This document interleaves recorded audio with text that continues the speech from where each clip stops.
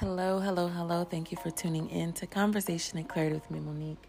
This is me and Monique, and it is the Wednesday's Morning Minute. How are you guys? How was your Tuesday evening?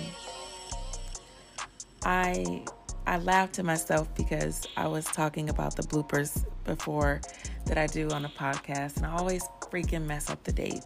Like last night's show, I said it was July 9th. I swear, I am so bad with that. I think I'm going to have to stop saying the date. I'm just going to say it's Conversation and Clarity with me and Monique.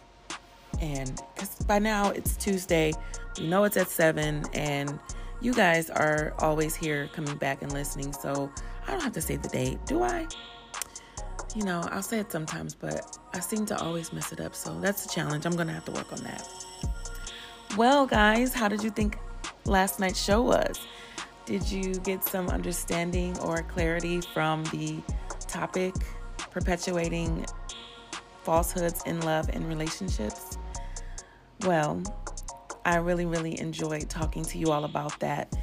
And like I said, you don't have to completely apply that to just romantic relationships.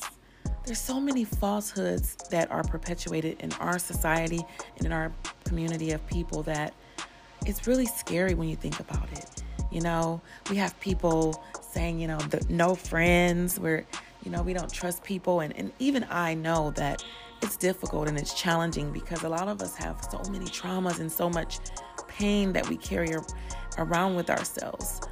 And to finally have a voice to speak on these things or a platform to just share our thoughts, sometimes they're not the most healthiest thoughts, or sometimes they're not the most strong beliefs. And that is where it gets dangerous because there's a lot of people who are suffering. So when they gravitate towards that initial onset of falsehoods or things that may seem familiar or resonate with them, it can be tricky because there's no healing, there's no growth there. So that's where I came up with that topic. And it's really important that we check that and we check it early so we can start to see a shift or a change in a positive direction because we have so much more to focus our time on.